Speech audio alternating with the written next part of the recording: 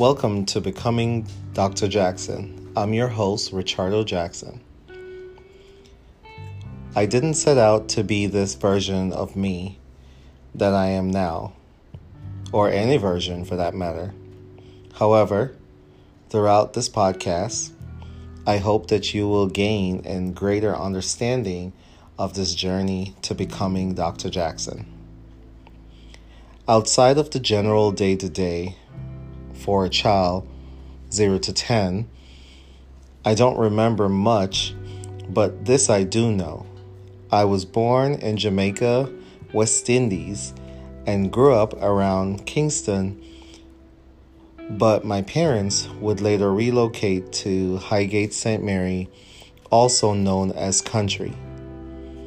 I grew up in the days of simpler life, for what it's worth, simpler, quote unquote.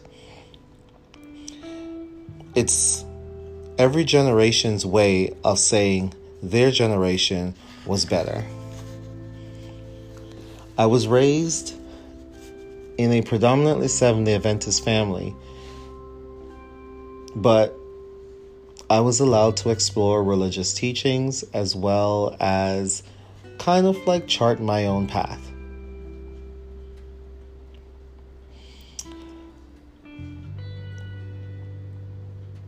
Just to see what's out there and to make sense of the world and to make sense of my own choices. Although it wasn't much of a choice because my grandfather would not have allowed it to be anything other than us being Seventh-day Adventists.